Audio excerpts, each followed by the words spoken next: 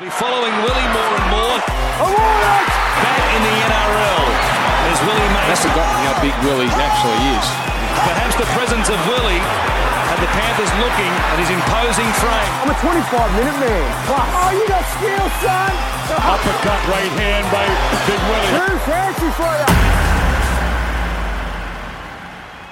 Welcome to episode number 24 of the Take with Willie Mason. And I'm not going to lie, Will, this whole thing's been a complete shit show tonight, hasn't it? Yeah, it has. We're supposed to be going Facebook Live, and if you are watching this, it's not live. It's not live, and do you know why? Because the producer, someone actually put in, because we put out a thing so people could come in and ask us questions about things, and someone said, tell us what you think about the producer. Well, let me tell you what I thought about the producer before this and what I think about him now.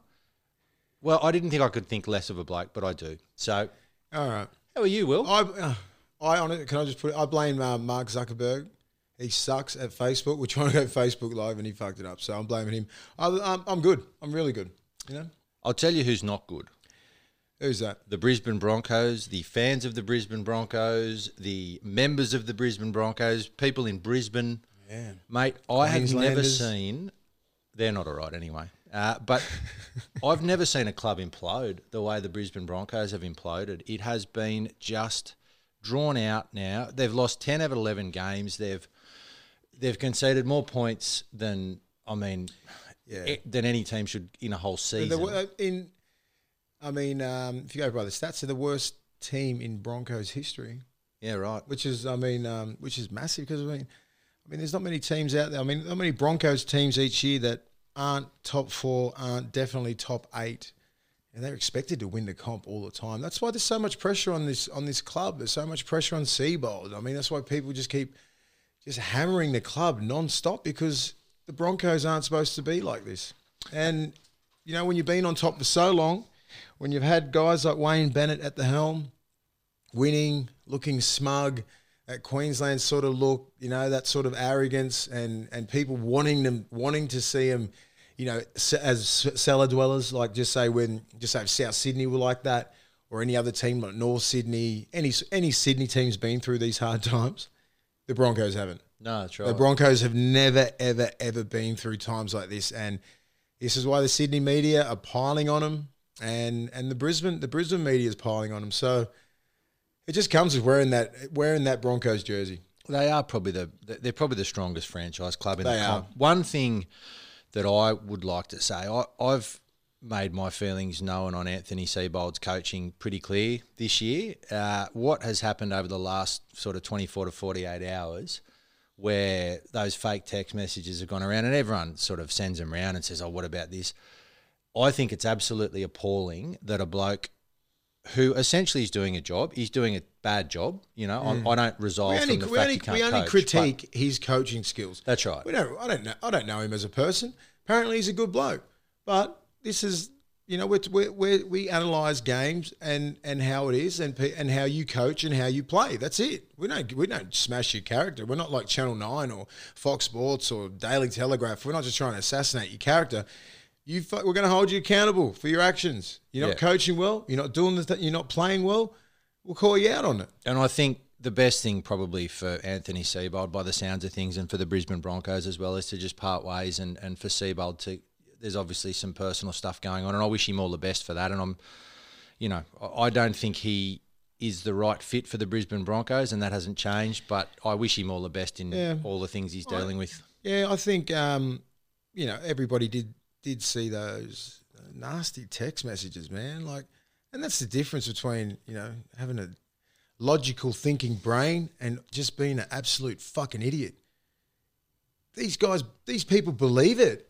They believe what's in these nasty text messages trying to character assassinate Siebes and that's not real, man. You know what I mean? It's that. Let's just critique this guy on his coaching. Let's not bring all this personal stuff up. What he does on the weekend, all this kind of stuff. I'm not even going to go into it because I don't want to even go near that bullshit because I'm not about it. But just leave the guy alone. Leave the guy alone in his personal life. Yeah. We'll sit here and we'll critique him as a first grade coach. And I said to you before, you just be careful what you wish for. You know, like some people go, oh, I'd love to. I want to play Origin. You know, it'd be awesome. You know, I deserve to play Origin. I play 200 games. I can handle Origin. You get out in Origin, you get schooled. You know, and then you never play Origin again.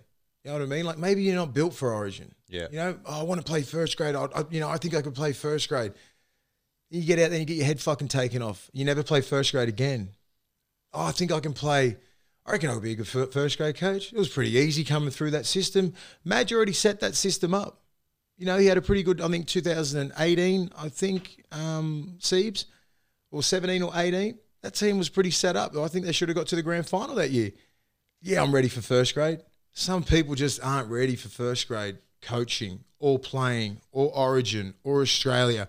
All those sort of levels. There's levels to everything. And I think Siebes maybe sit back a little bit at the moment. Maybe go to England for a couple of years.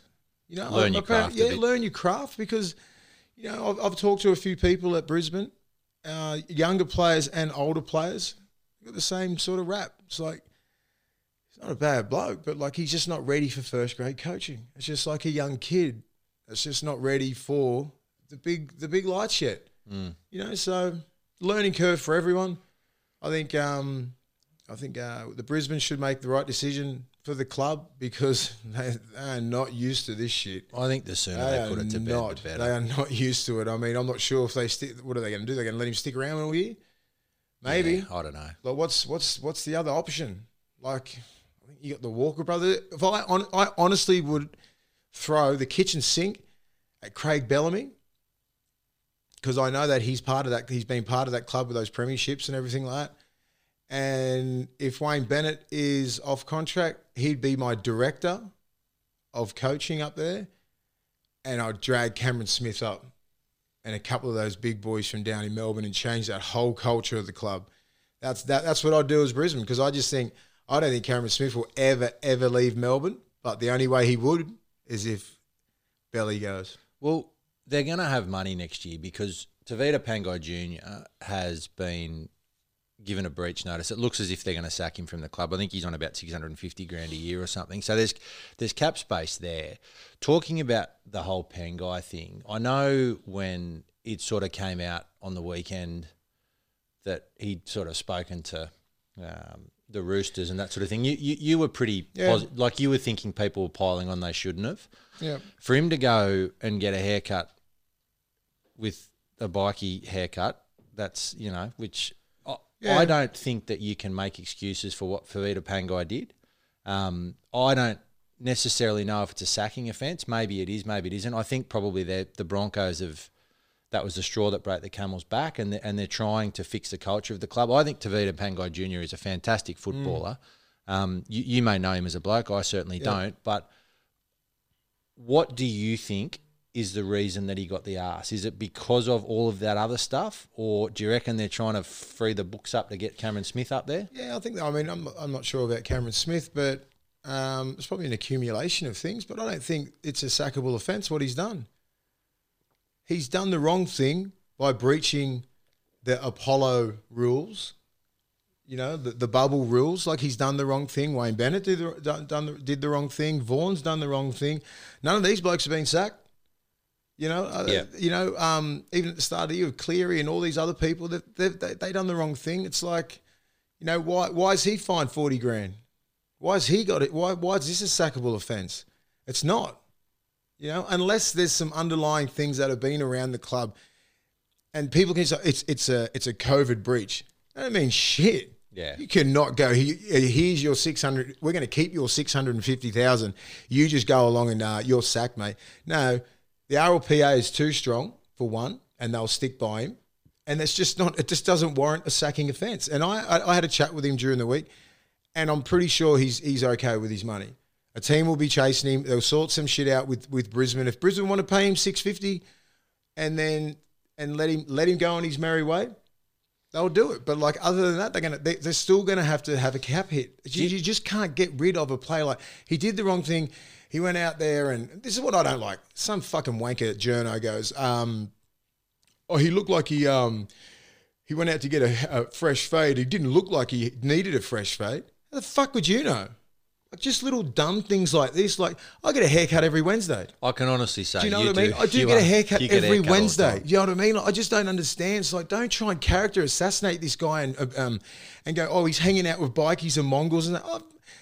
I know bikies. Some bikies are like they're decent people. He did the wrong thing, but don't try and say he's affiliated with any of these bikies. He's not.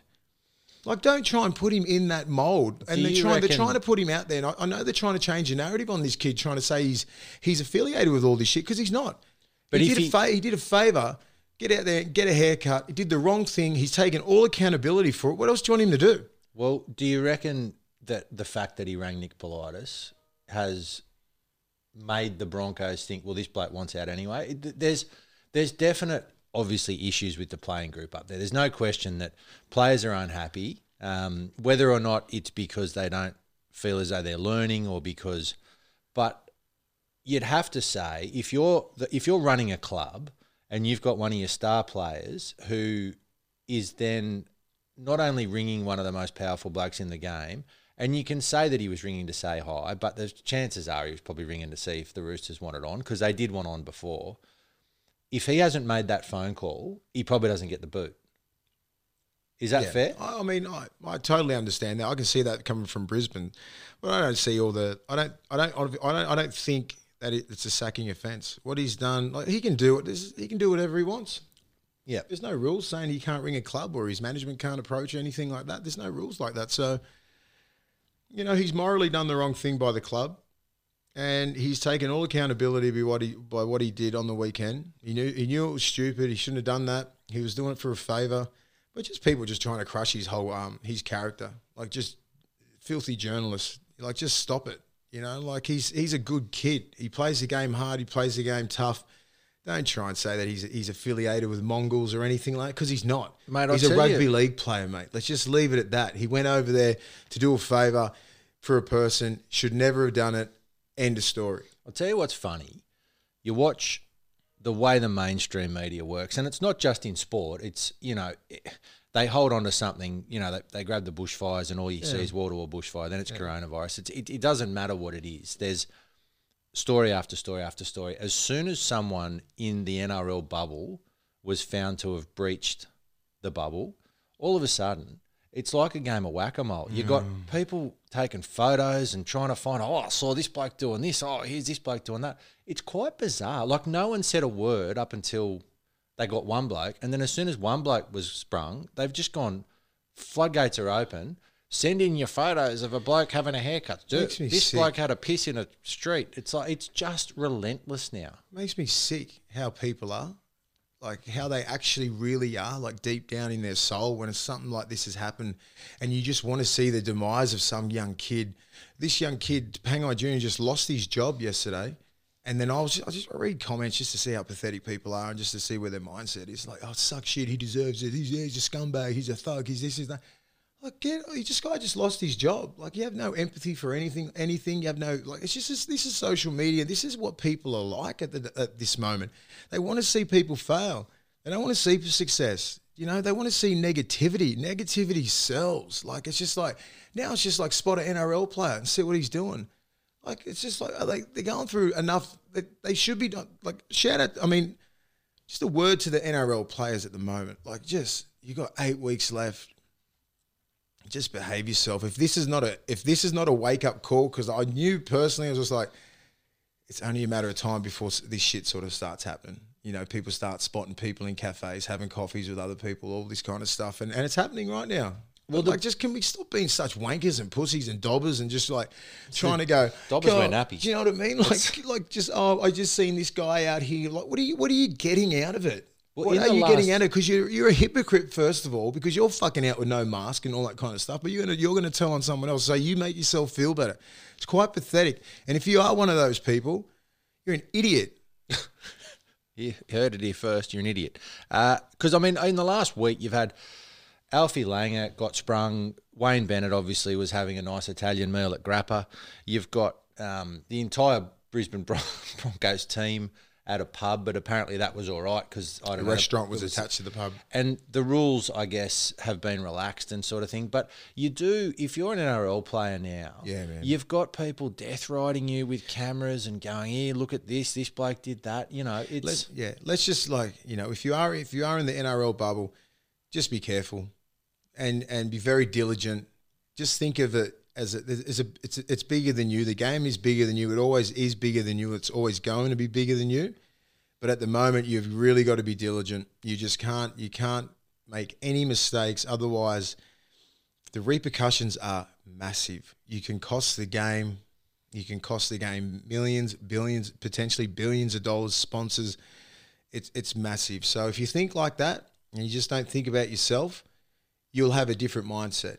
So hopefully these young kids can, obviously, I think every team at the moment, if you have great leadership in your club, would all be getting sat down and would all be getting told this, that the repercussions are so far. It's going to be massive, monumental, for you just to go and have a coffee or a haircut or a feed with your mates. Not worth it. You just can't do it, and it sucks. And you guys have taken such a massive sacrifice, and we thank you all. But it doesn't stop. We're halfway in there, and you guys just got to keep going. This is probably the wake up call we need.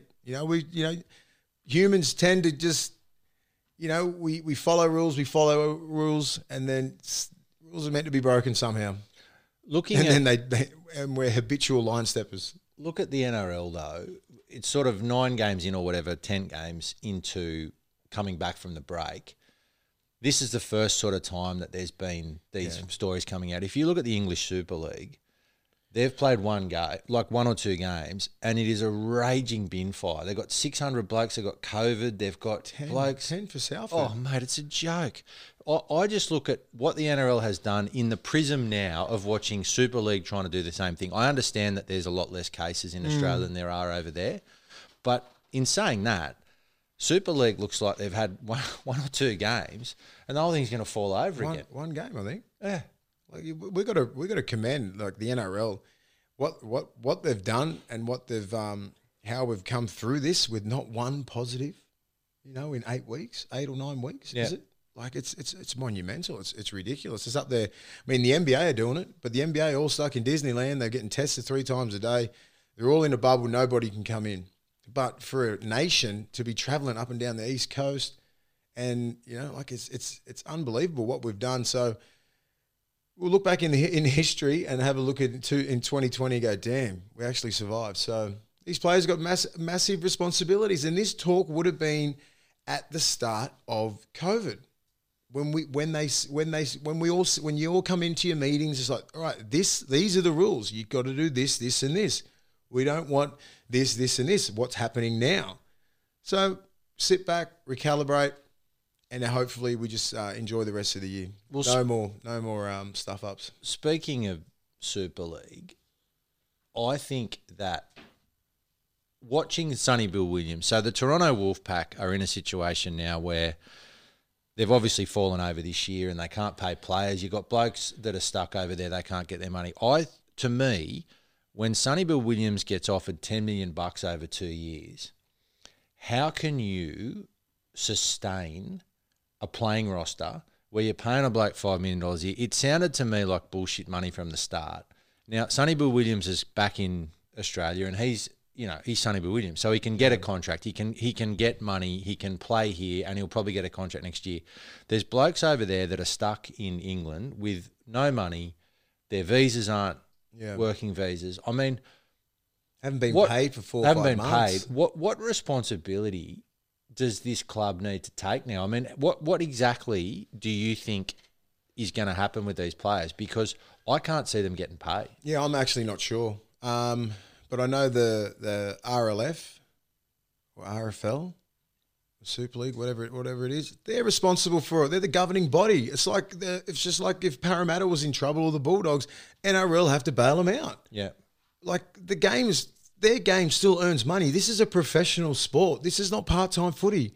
These guys are professional athletes. So step up, RFL, and look after the guys. You know what I mean? Like these guys are putting on Twitter like Darcy Lussick, like been here for 3 months, can't get this, promise this, this and this, no payments for 3 or 4 months. Like it's a fucking horror story. It is. It's bad. You know, so these guys, you know, the Super League need to step up and look after these guys because they work for you. So do something about it. I was tweeting a couple of things on the weekend when I was horrified when I seen that tweet from Darcy. So like, just do the right thing. You got to look after these guys. Get these guys home to Australia or wherever they're from, wherever they feel safe with their families or something. You know, I'll gladly quarantine in Australia for 14 days just to get the fuck out of there. It's funny too because rugby union, people don't realise so French rugby union, most of the rugby union clubs in France that pay huge money for players, they're all privately owned. So they're owned by these eccentric billionaires, and you played in Toulon, so you had a situation as well where you were over there and then, you know, you weren't happy and Toulon weren't happy. Yeah, and they just don't give a fuck. And the bloke just was like, you're out. You know what I mean? And rugby union players sign these contracts thinking that they're contracts. You think a rugby league contract in Australia means nothing. Contracts for rugby union in France are not worth the piece of paper they're written on. I mean, you know. I'll just sign in the air. Because that's where your money is.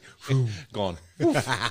Ooh, there was your money. Bang, it's in the air. Bye. And it sounds to me like the Toronto Wolfpack is sort of the same as that. This bloke's just coming and gone, I'm going to give $1 billion to everyone. And then all of a sudden, no money, sorry. No just money. do the right thing. If the owner should be doing the right thing. But if not, the governing body should be doing the right thing by these players. This is Bush League. This is absolute Bush League, and it reflects on everybody who plays rugby league, not just Super League. Yeah.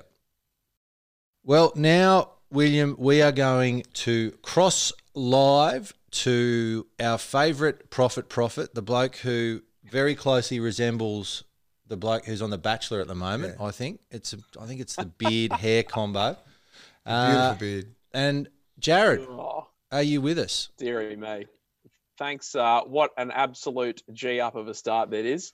I am here. Thank you very much. Terrific betting recently, Ian. Let's change the subject immediately. How did our producers... was there a hashtag going around Team Producer on the weekend? I think there was. Yeah. It was on the Facebook post that you've just put up about the Ruined Live event tonight as well. So following on from my amazing scheme of betting that is... Couple of weeks. The last couple of weeks you've been on fire. I know. Do you know what I did? I took the horses out. I can't bet on horses on a Wednesday. It's too many variables. Yeah, Track. Same. Weather. Horses. Whether or not I know what I'm talking about. I get better tips on weekends than I do early in the week and I have to do it myself. But my bet this week, Jared, I'm sticking with the line bet. I'm going Souths to cover the line. I'm going the Knights to cover the line. And in what will warm one of our fans, Aaron's heart, I'm taking the Titans with the line. Yeah. All right. Titans Well, let's step this out. Yeah, let's step this out in game order. How good were the Neds Gold Coast Titans last week? Yeah. I mean, I know it. Yeah, I liked him. I liked him. I did. I was very impressed. I picked him. That was part of my bet. I just keep losing the other multis, but I got that one. That's a win for me.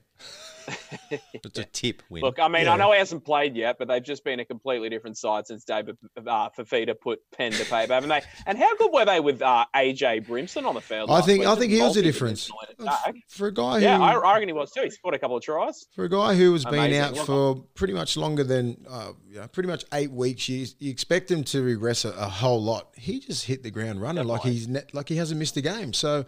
His X factor at the back has been outstanding. I think that young Fogarty was great. I think I'm not sure whether he's a 7 or a 6, but like he's a strong ball runner. I've seen him with his shirt off before they showed the little. Remind you of me? He's ripped. Yeah, he's jacked, man. I'm just thinking, why is he a freaking halfback? But he's been a surprise, and I think Brian Kelly on that left edge, man. I tweeted a couple of things. If he was in a top 4 side, you'd be talking about him being a representative player. So I don't think many people can argue with that because there's not many genuine left side centers other than Bradman Best and Latrell at the moment, and maybe Jack White when they put him there that can actually play left side center. So he's a special player. How much am I getting, Jared? Yeah. Well, I mean, that leg alone there, Ian, we're getting 9.5 points for the line as them as outsiders. I think they're a sneaky to win that. So that leg alone is excellent. Souths, of course, playing the Cowboys. They are definitely one of the 2020 season easy beats. 8 points at that line. Newcastle also very good last week. I think Manly are just really sweating on turbo coming back if they're going to sneak into the finals. It's a 7.5 point line here. As always, 3 $2 lines with the added value of it being a multi, $8. Thank you very much, Ian. You could get the hat trick here. Are you upset at me because I know you're a massive Manly fan and I've tipped the Knights? Are you? Is this? That's a grudge match. That's a grudge match. I'll play for both teams. Don't worry about it. Yeah. Best season of your career at Manly, Will. It was. It was. I think the spoon at the Cowboys probably tops it. The spoon year was good. No, someone beats by technicality. Cheats. Yeah. Actually, my favourite Willie Mason was Toulon Willie Mason. You guys were touching on just before. Yeah. Lifestyle-wise, yeah. Lifestyle Willie Mason Toulon was 10 out of 10. That was my favourite part of your career. Everyone who lived in Sydney was my favourite. Hey, where are you at? I'm in Toulon, mate. Just come over. Anyway, I'm going to back the Storm against the Roosters. Just 1 to 12, I reckon. I'll get them. And then I'm going to go the Bulldogs, 13 plus against the Tigers. And then my anytime scorers, I like how you Stephen stopped Crichton and Billy Kickow. I like how you stopped when you said Dogs 13 plus because you knew I would look at you like, what have you just done there? 13 plus, I know. 13 plus. $8 they're playing, $8, aren't they? Okay, they're paying $8 to win 13 plus. I reckon they got them. You do know how markets. Can we just have a quick explanation to Willie on how markets work? The more money you get for the bet, the least likely the bet is to win. That is it in a nutshell, correct? So that's good. So $8 in a 2-horse race. More money. All the more money. I think I'm a positive person, mate. Glass half the full. More glass half full. I'm thinking, no, that's more money, mate. Don't look at that, guy. And Angus Crichton? And Stephen Crichton to score anytime and Viliami Kickow to score anytime. Okay, amazing. 4 legs. Yep. Straight off the bat, we were looking at $38.50, Will. That in itself would have been a lovely win. Mm-hmm. Adding the 2 anytime try scorers. I love Kickow, actually. He's good for a try every week, honestly. He's outstanding. Well, add Stephen Crichton in, who is actually the favourite to score first in this Penrith Warriors game. I love him. $152.93 we're looking at for this multi this week. That is amazing. I don't know. I'll be done on Thursday, so don't stress, everyone. Look, I did a journalism degree for a reason. Yeah. I'm not sure what 50 times $152.93 is. Now, the producer, I'm not going to say that he's terrible at everything because he's probably got some skills. I haven't seen any of them yet, and tonight's probably proved that producing again is not his strong point. But he's had a couple of wins. He's done okay on a couple of bets. Is he 9 from 13 now? Shut your mouth, William. But anyway, he's up next. What do we got? Look, he has had a very, very good strike rate. It's been a lean few weeks for the producer, though. This is probably the longest patch without a serious win that we've had since we've started. It's up-and-coming stakes day at Royal Randwick on Saturday. The producer is taking us back to the Saturday Sydney races. Race 8, number 1, the horse is called Shared Ambition. He is resuming in this 1,400-metre handicap, and he was allocated the top weight, but he's got a claiming apprentice in the saddle, so he will get some relief in those weights. And look, his fresh form looks pretty good. He's had 3 first-up starts for a win and a 3rd placing before. He was pretty good in the Autumn Carnival. He was probably a little bit out of his depth in the Group 1 Doncaster Mile, but that is one of Sydney's premier handicap races. And I do remember him being quite prominent in the market that day, so he's got plenty of supporters. He won the Randwick City Stakes, I beg your pardon. He ran 3rd in another Group 3 race. I'm looking through the field for this one now. With the exception of a couple of other horses, it is full of resuming stayers. That's a pretty good sign for a horse of his, abilities. When I spoke to the producer this afternoon, he was available at $7.50. I've taken that for us. He's since been backed into $5.50, so we might have taken a little bit of overs there. Very good. I'll tell you what, it wasn't the producer backing it in because the bloke still got his first dollar. So don't worry about that. He just bets with your money. He reckons he's actually back to studying the guide. So let's see how he goes. He's on a diet too. Hey, he went on a 7-day water cleanse. So shout out to the producer. I love it. I love his mental strength is very, very high. So, and he's been off the piss. Which Well makes done. him, Well done, producer. so Proud he's- of you, mate. He's still a fat mess, and now he's boring. So it's a good mix. Anyway, Jared, thank you again. I got to get him back on the piss, I think. Start partying with me. This whole podcast will fall over. Now, Jared, thank you again. Thank you to Neds. It has been how much have we got in the kitty now? 3,400. $3,700 now. It's been a pretty good 2 weeks. Thanks to you there, Ian. 800 in thanks to yourself. Oh, that's, you know what? That was All right, nice. we'll have That was 10 a nice little end. Thank you, Jared. We'll have 100,000. Leave it there. And I think I wish you all the best on this season's Bachelor, Jared. I hope you're going well. No, I know you've got a beautiful Thanks very girlfriend. much, guys. Yeah. She ruined our Thank you very podcast a much. couple of weeks ago because it was a birthday. But, mate, thanks again for your support, and we will see you next week. Amazing. Thanks, Cheers, guys. Jared. Have a good weekend. Good luck, all of the punters. Cheers. Thanks, Legend. mate. Can I say it this week?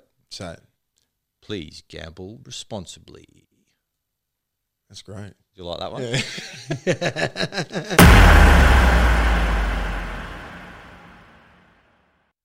Round 14 of the NRL has the grand final replay, except all the players are out, so it's not really a grand final replay, but the teams are the same. Is it the grand final replay, Roosters Storm?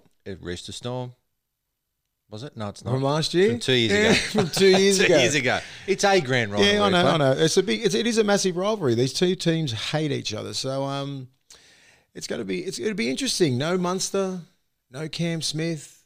You know, the Roosters have got their own injuries. You know, I still think Tupou and I think BMOZ are out. I think it really messes up their that combination they've got at the back five. You know, with the Roosters, you know, Ikavalu, Hall, they're not really those real strong carriers coming out of the red zone, which they really rely on Tupou and BMOZ to get that out, and then Teddy to do his own thing, and then Manu. But you know, Mate, I don't want to hate on anyone because it's, you know, anyone who plays first grade rugby league is a good player, and this bloke scored 4 million tries in the Super League. Yeah, Ryan Hall got in space on the weekend against the Dragons, and he had gumboots on. there's different levels, mate. I just looked at him and I went, the bloke's in space. Yeah. I feel like, I mean, anyone who saw me play in my heyday I should not be throwing stones about pace on the field. But honestly, I was like, are you a winger? That's what I'm saying. I mean, like, he was arguably one of the best wingers in Super League for like 10 years. But he can't make a run on side over here. Yeah. You know, like, so there is a lot of levels to the game. Super League is a great level, but he played in a really outstanding team with Leeds. But, you know, coming over here, he's had a knee reconstruction, got set back a little bit. But regardless, I don't think he would be starting in the Roosters. He'd start in about maybe the bottom four sides. Yeah. He'd get a start there because his runs aren't too bad. But yeah, I don't know. I can see an upset. I don't mind. What do you think about Lachlan Lamb? What do you think? Oh, I think it's a hard situation for him because if I was him, I would be thinking: Is Kyle Flanagan? Am I in the side so that Kyle Flanagan can be get punished? his confidence up. Can be punished into behaving a bit better, and so he's gonna, you know, a slap on the wrist for a couple of weeks and then straight back in. Is this my chance to certify my spot, or has Robinson said to him, "Mate, the spot's yours"? So I think It'll be a fight. It'll be. I think they might get 3 games each before the semi-finals. Yeah. It'll be something like that. How impressive was Takayaho? Oh, 303 meters. 80 if he minutes. didn't play last week, They I don't think win. it would have been St George. I mean, I did back St George last week because I'm an idiot. But they would have been in with the chance because, you know, the other Lindsay Collins was he does his job, you know. But like Isaac Liu, Tupanua, congrats to Mitch Orbison, played a great game on his 300th game. But like, I just thought they were there for the taking. That little young Daniel Fafita, fucking hell, another beast. But like, I look at what do you think about, you know, Jerome Hughes and Riley Jacks? No Munster. I can understand Brandon Smith fitting in for Cameron Smith because he's such a beast. You can't replace Cameron Smith, but he's a different sort of player. Yeah, you're not. He's an gonna have the animal. same He's sort an of play. animal. But I mean, even having Jesse Bromwich back with Welsh, like Kafusi, Bromwich, Dale Finucane, then you got Fa'asu Malawi and Nelson Asafa Solomon. They come off the bench and they beast teams, man. And they've got Poopin back as well. Yeah, Pappenhausen. You got Albert Vete, who's pretty versatile, and Nico Hines can play anywhere in the back Do you row. know what? I actually would have started the way he played on the weekend. He reminds me of like 2019 Pappenhausen, where he came off the bench and looked like a genius and got a chance. Nico Hines played so well. I would have probably started him at 5'8", I think, over Riley Jacks. Riley Jacks is, Yeah, you know, and that might still happen. It That might still happen. just Yeah. to take a little bit of pressure off Riley Jacks, because I'm not sure what sort of position Nico Hines is. He fullback looks like or- he looks like a footballer. he's played 5'8". He's a footballer. Yeah, he's a footballer. So, mate, this is going to be a really good game. I'm not sure. We'll do our tips I'm going at to. the Yeah, we'll do it. We'll do it at the end. But I know I'm leaning. I know who I'm leaning towards. Well, you've just bet on Melbourne, so you're not like, anyway. All right. But I'm going for the Roosters. So the Warriors, how good is it with the Warriors? I think someone needs to sign Todd my Payton, because what he's done God. there is phenomenal. They ruined your 8 again. You Yeah. got 8 from 8, and that's what I'm happy for. Good on you, Warriors. The news. Roger Tuivasa-Sheck wants out. Apparently looking at we talking Blues. some real shit here or what? Well, I mean, you never know. Look, there's been talk about We don't Roger fact check people. Tuivasa- I just fucking make this shit up in my head. There has been talk about Tuivasa-Sheck wanting to go to Union for a while. And look, to be honest, it's nothing to do with rugby league, but most kids that grow up in New Zealand, they want to play for the All Blacks. Yeah. You know, there's rugby league is not a second tier sport, but it's not. Rugby union is. Oh yeah, The mate. Rugby religion you there. want to play for the All Blacks, and I think So- he has every right to do whatever he wants. He's achieved everything in rugby league, and I knew that there was doubts about him re-signing with the Warriors, There was because there talk was about it, talks yeah. about him signing just before the World Cup, but it wasn't probably long enough for him to acclimate to Union. But if he goes, I have no qualms against that kid. He's done everything for the game. He's done everything for the Warriors in the New Zealand game. And if he wants to walk away from the game right now, walk away. Yeah, He go can and have a do crack. whatever. He can do what he wants. He can walk away with his head held high. You know, maybe he'll want to finish the year out. I'm not sure. Oh, he will definitely. He's not the sort of I bloke. don't think he's that sort of bloke that's just going to walk away from the bubble. And what New Zealand have gone through, the New Zealand Warriors have gone through, and that commitment they've made to the game, and everybody in the NRL owes those guys a favour. So it'll be a shame to lose him, but you know, he's given 7, 8 years of service. One of the best players in the world. Dally M. Dally M player, Golden Boot player, Premiership player. You know, he's going to go down as a Hall of Famer, so he'll be fine. I mean, how many more years can he play in Union? How old is he now? I think he's about 27, 28. Oh, man, he can play at least 40 in Union. He'll never get tackled. He won't worry about it. They're playing against the Panthers. Damn. You'd have to say at this stage, the Panthers, I've always said I thought that probably the Roosters and Melbourne were the two sides that were a standout. And I think when you look at the players that they've got out and they're still winning, both the Roosters and the Storm are still going to be very hard to beat at the back end. But the Panthers have been a genuine premiership contender, especially in the last few weeks. They're starting to find their groove. They're schooling teams. Yeah. They are. You know, they're physically bashing him. I think they're led really well by James Taumau. And I know for a fact that he wants a 2 or 3 year deal. I'm not sure they want to give it to him. If I was a team like the Bulldogs, who are struggling for that leadership in the forward pack, this guy's played like maybe, you know, just say 15 tests, 15 origins, won a grand final, 250 plus games, leader, family man, all those attributes that you want. Sign him for 2 years. Yeah. Do you know what I mean? Like, what are you doing? Like, sign him. I don't care. You got so much in your kitty. You got to sign a guy like this. Why would you let him, like, if you know, I think the Penrith want to sign him on a 1 year deal. The dude is as fit as hell. You get better with age. He's only about probably 30. I think he's maybe 32, 33, not even that. Like, he's still got his best. And I think he's playing some of his best football. James Fisher-Harris, like, Viliami Kikau, Isaiah Yayo, like, he's just killing it. Like, they've just got a really well-balanced team. And as I said, like, this is the difference between like a team like the Knights with their forward pack. You know, no one has that point of difference. They can't kick it out to the left edge and have a Viliami kick out. You got Lachlan Fitzgibbon there. They go out to the right. Do you know what I mean? Like, you got that Liam Martin, who's a worker, which is typical to a Guerrero. But then, Isaiah Yeo, he goes to the line. He's got inside and outside support. He's got people out the back.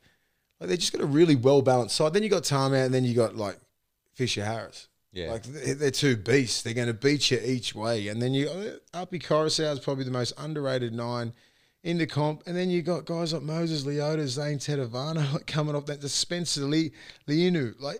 He is smashing blokes. There's 3 blokes that come off the bench. And as a former player, I'm like, yeah, we'll get through the starting pack. And fuck, it's the worst thing in the world.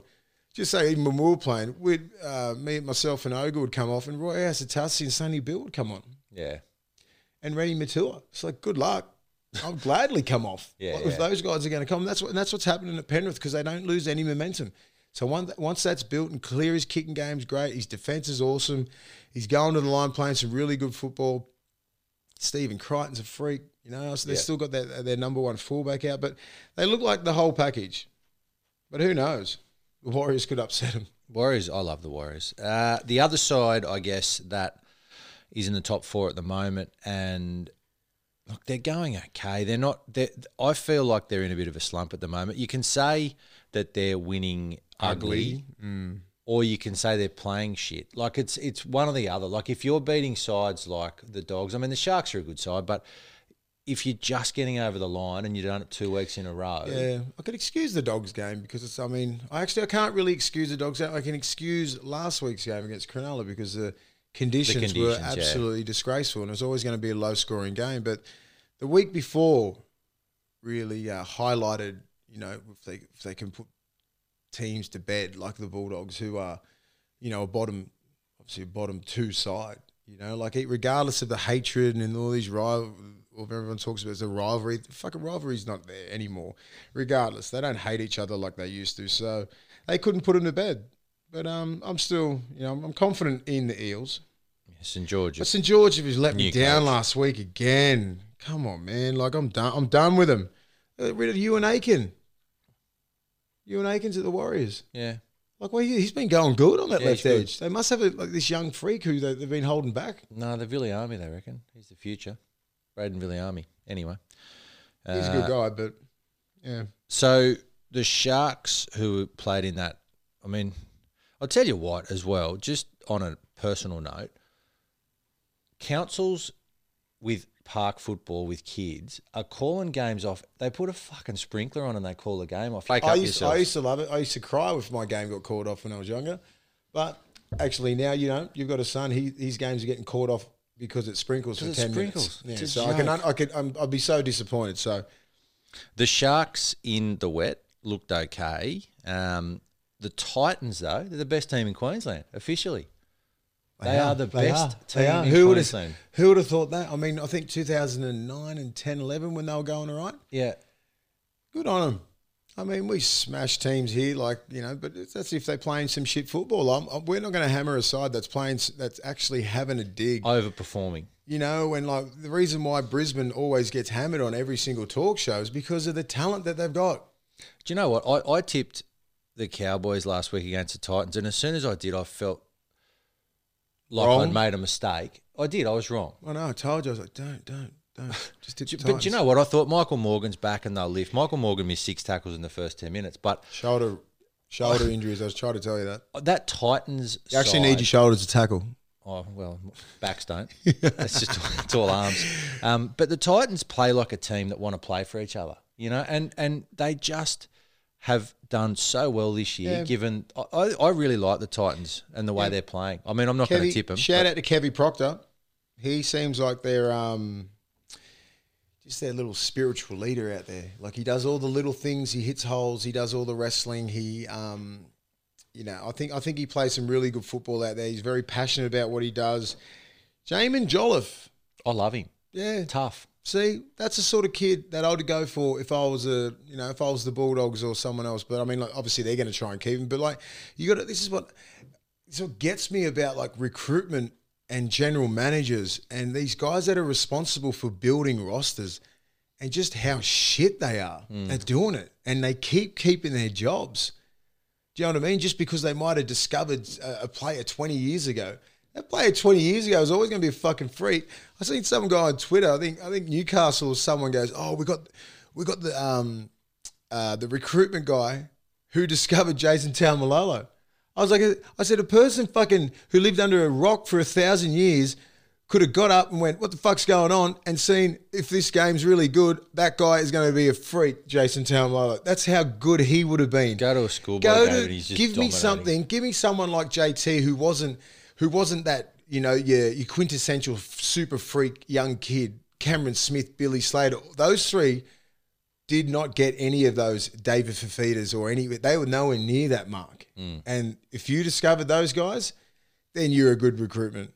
But some of these guys, man, I mean, like general managers, you're responsible for building rosters, and you just keep going after your stereotypical Sonny Bill. Sonny Bill's a fucking anomaly. He's a freak. He's a genetic freak. Have we seen another Sonny Bill? No, we haven't, have we? No, we haven't. We haven't seen a 6'4", 108 kilo guy who can run sub 40s and bench this and squat that and do all that sort of stuff, but they keep chasing it.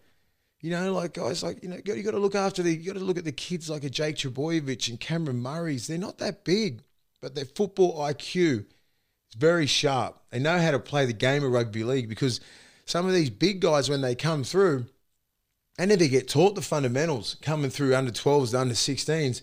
You're big, you're strong, just run through all these people. Next minute you get to 17, 18, everyone's sort of grown a little bit. You still can't pass properly or kick or do anything because you're being told by these stupid fucking coaches when you're younger, just get the ball and run.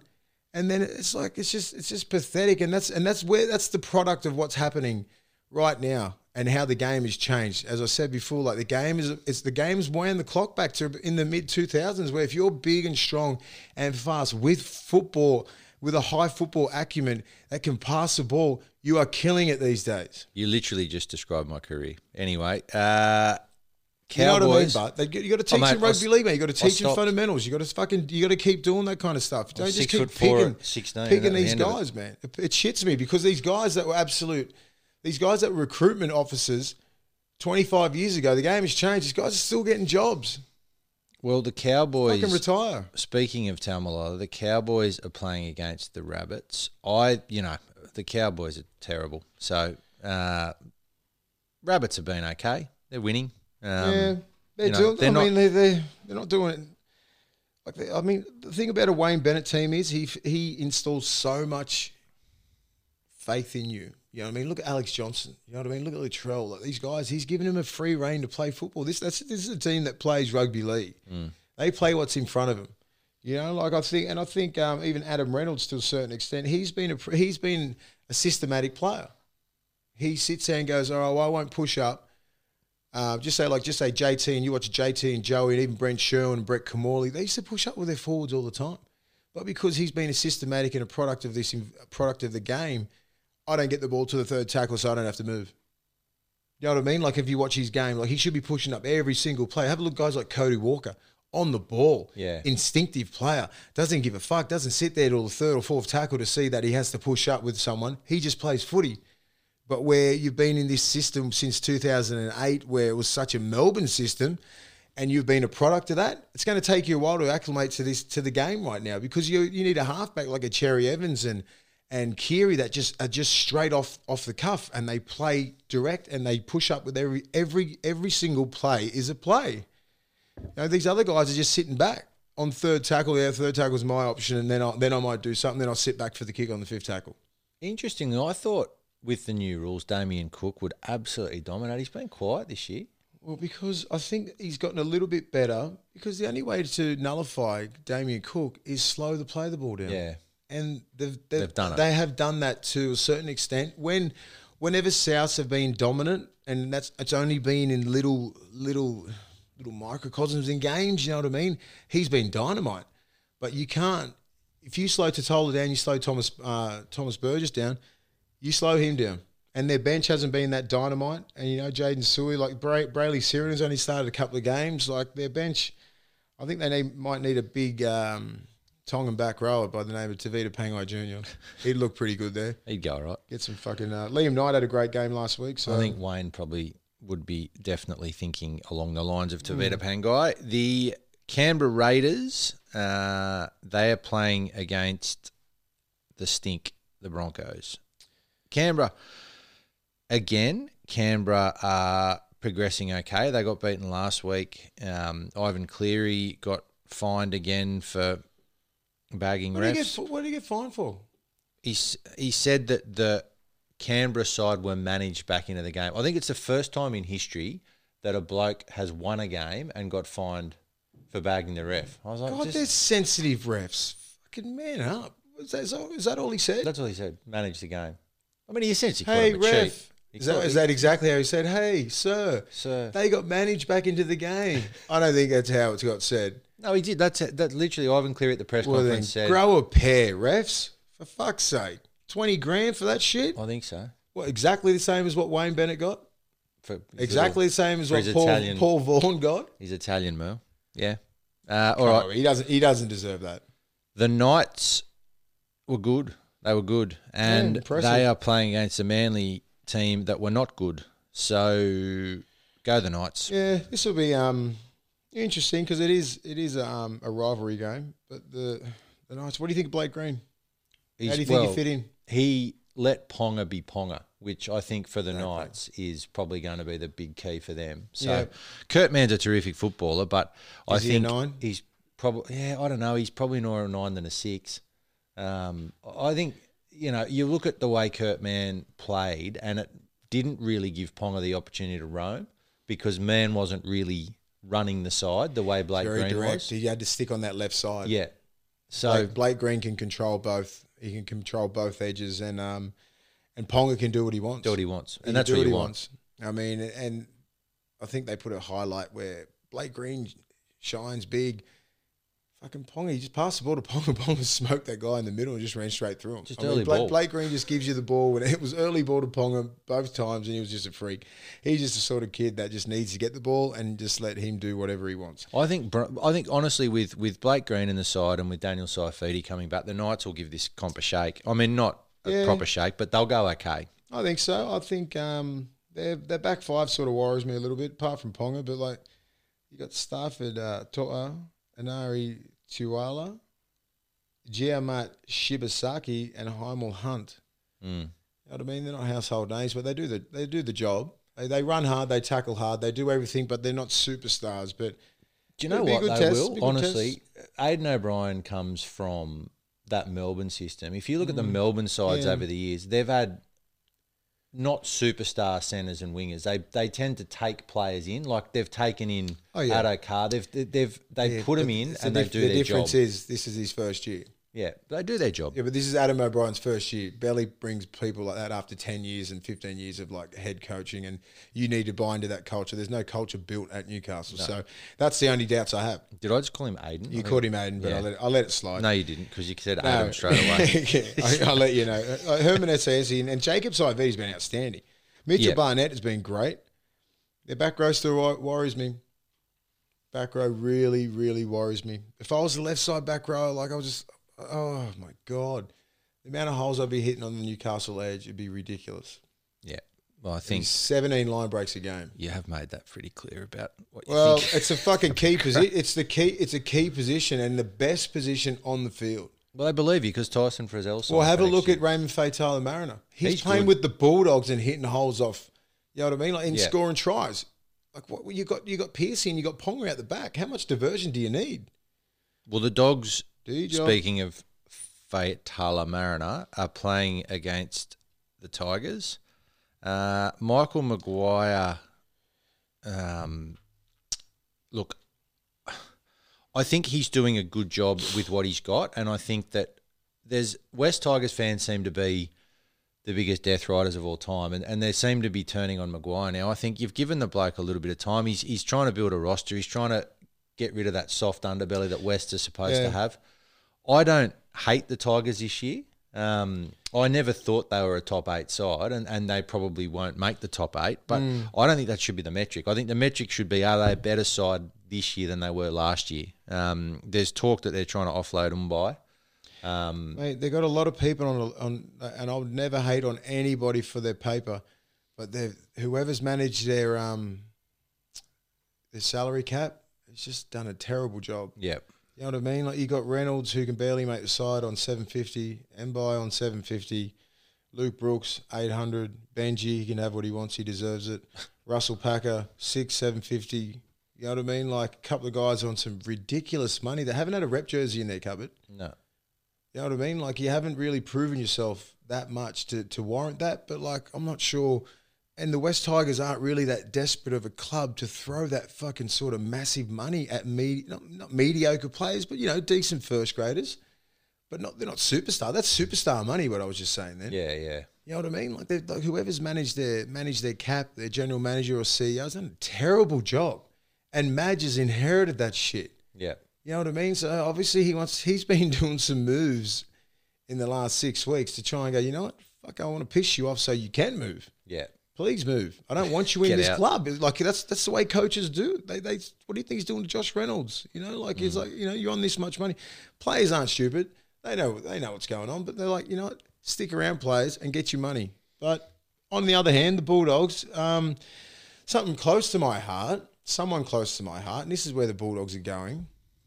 So Gary Carden, he's at the club for 38 years, and they sacked him 2 weeks ago. Like, they sacked him. So he was responsible for, I think the guys before me were like Corey Hughes, Adam Perry, Brent Sherwin, Glenn Hughes, Steve Reid. And if you're a Bulldogs fan, you know these names. And then when I was coming through, Roy Asatasi come through, Matt Utai come through, Jonathan Thurston come through, Sonny Bill come through, Ben Harris, just a plethora of names, and superstar, Rennie Matua, Roy Asatasi, all these guys, we all come through his regime. And he set standards, and he made us so ready for first grade. By the time we got to first grade, we were made men. We didn't come back. We didn't come back unless we missed training or some shit. But we never come back for form or physicality or anything like that. And he rang me last week, nearly in tears, because he got sacked. And this guy trains flag players. You know, flag players. He gets them ready for first grade. Like, this guy is not the problem. He's the solution to that club. Because he used to tell Folksy, Steve Folks, God rest his soul, because I got held back for a couple of years, I thought I was ready. I'm ready. And I'm thinking, I was 18, 19. I'm ready. Well, I wasn't obviously ready. And then I was ready like 19, 20.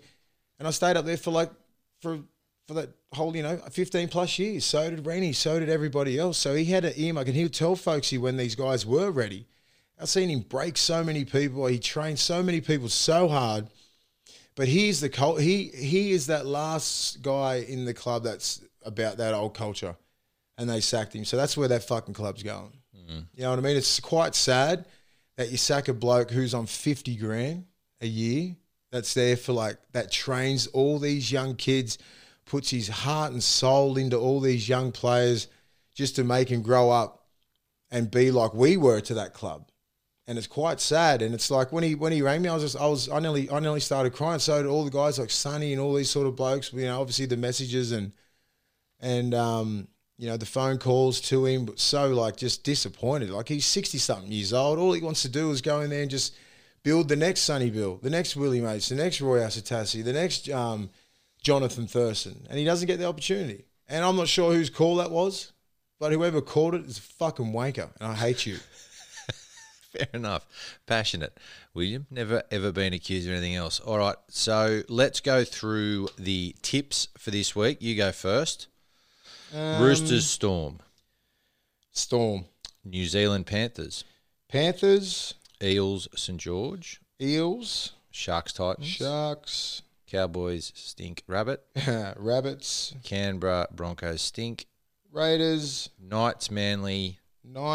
Tigers, Dogs. And Bulldogs. All right, so I'm going Roosters, Panthers, Eels, Sharks, Rabbits, Canberra, Knights and Tigers. Notice that I am hedging my bets because I backed the Storm on the line, but I've tipped the Roosters. And do you know why, William? I don't know why. Because I'm already shitting all over you in the tips. So as a result, I've got a little bit of leeway here. What do I win when I beat you in this tipping thing? A stone and wood. Another one. All right, well, let's see how we go. I'm pretty sure I'll win.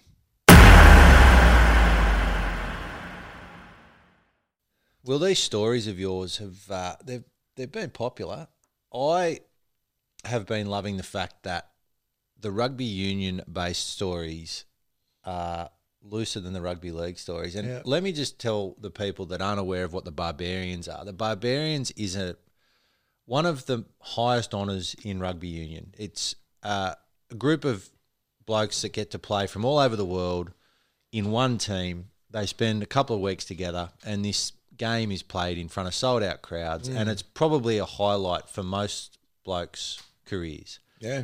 You arsey prick, had not played one single game of rugby union, and you got selected in the Barbarians. Now, I'm not, I'm the first person to trumpet your achievements, but you told me that when it happened, and I was half by filthy. I was like, why are you getting picked in that? You haven't done anything. Yeah, I haven't even played. They almost picked you for Tonga too, remember that? Yeah.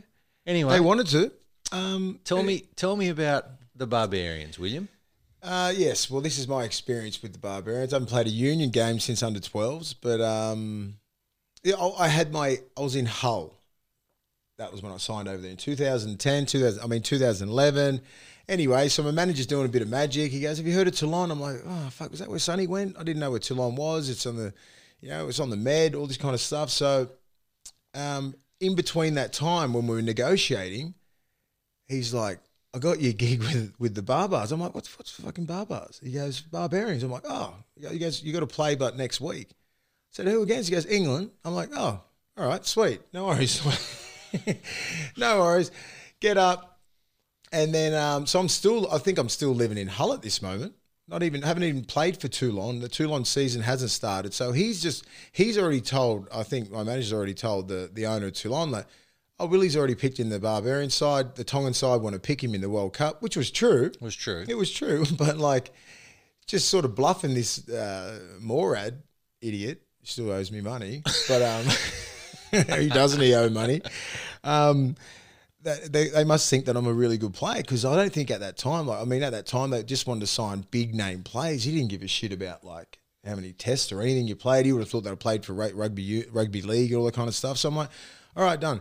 Anyway, so I get down to catch a train down to London, get off of Mayfair. Like everyone's sort of they organise shit way better than league, and I was thinking, this is going to be real professional. It's going to be, I've got to get my I've got to get my got to get my head on and all this kind of stuff, make a good impression.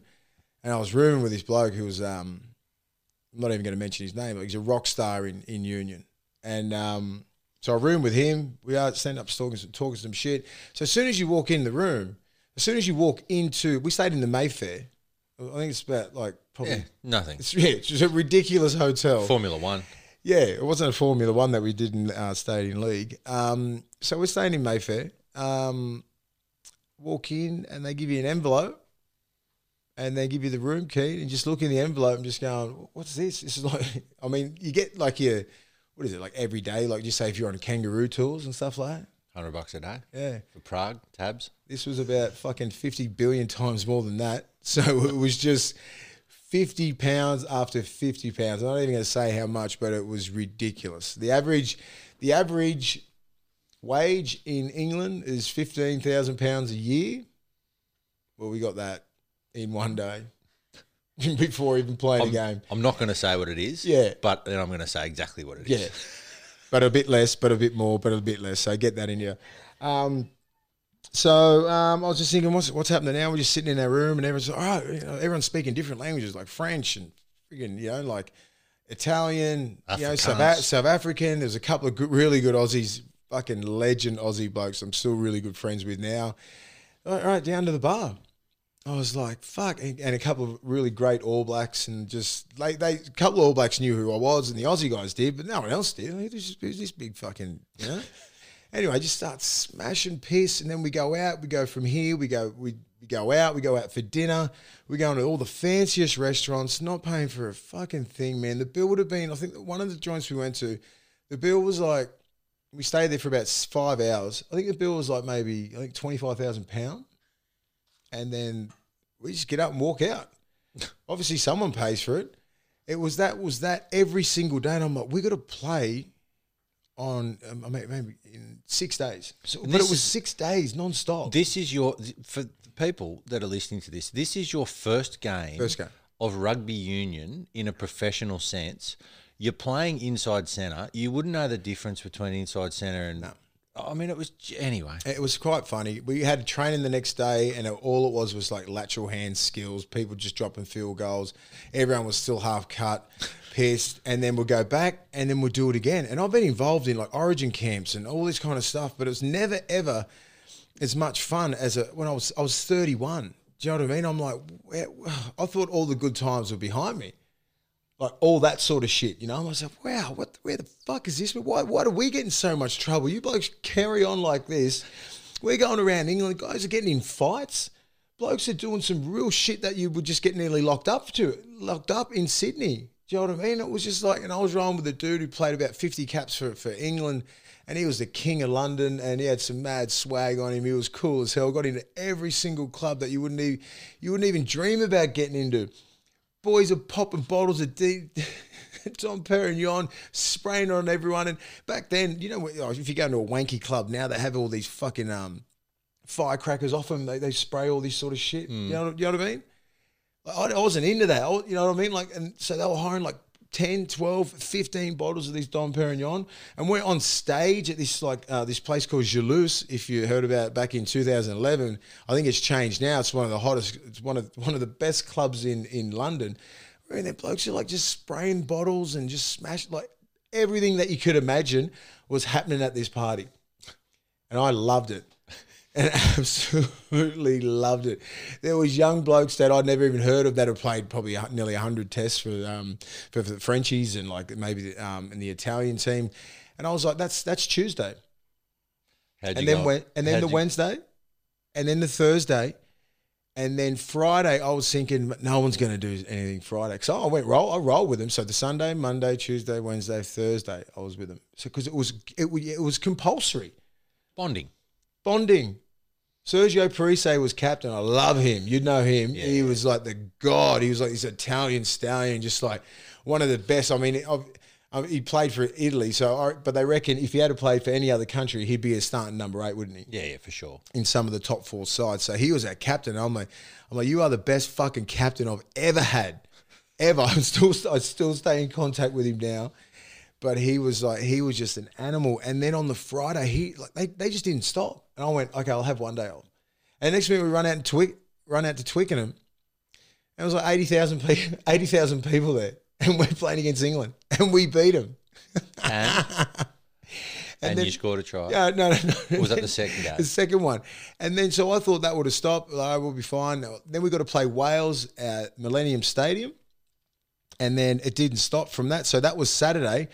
Massive Saturday night, massive Sunday, Monday, Tuesday, Wednesday, Thursday, and then played on the Saturday again, Millennium Stadium, 90,000.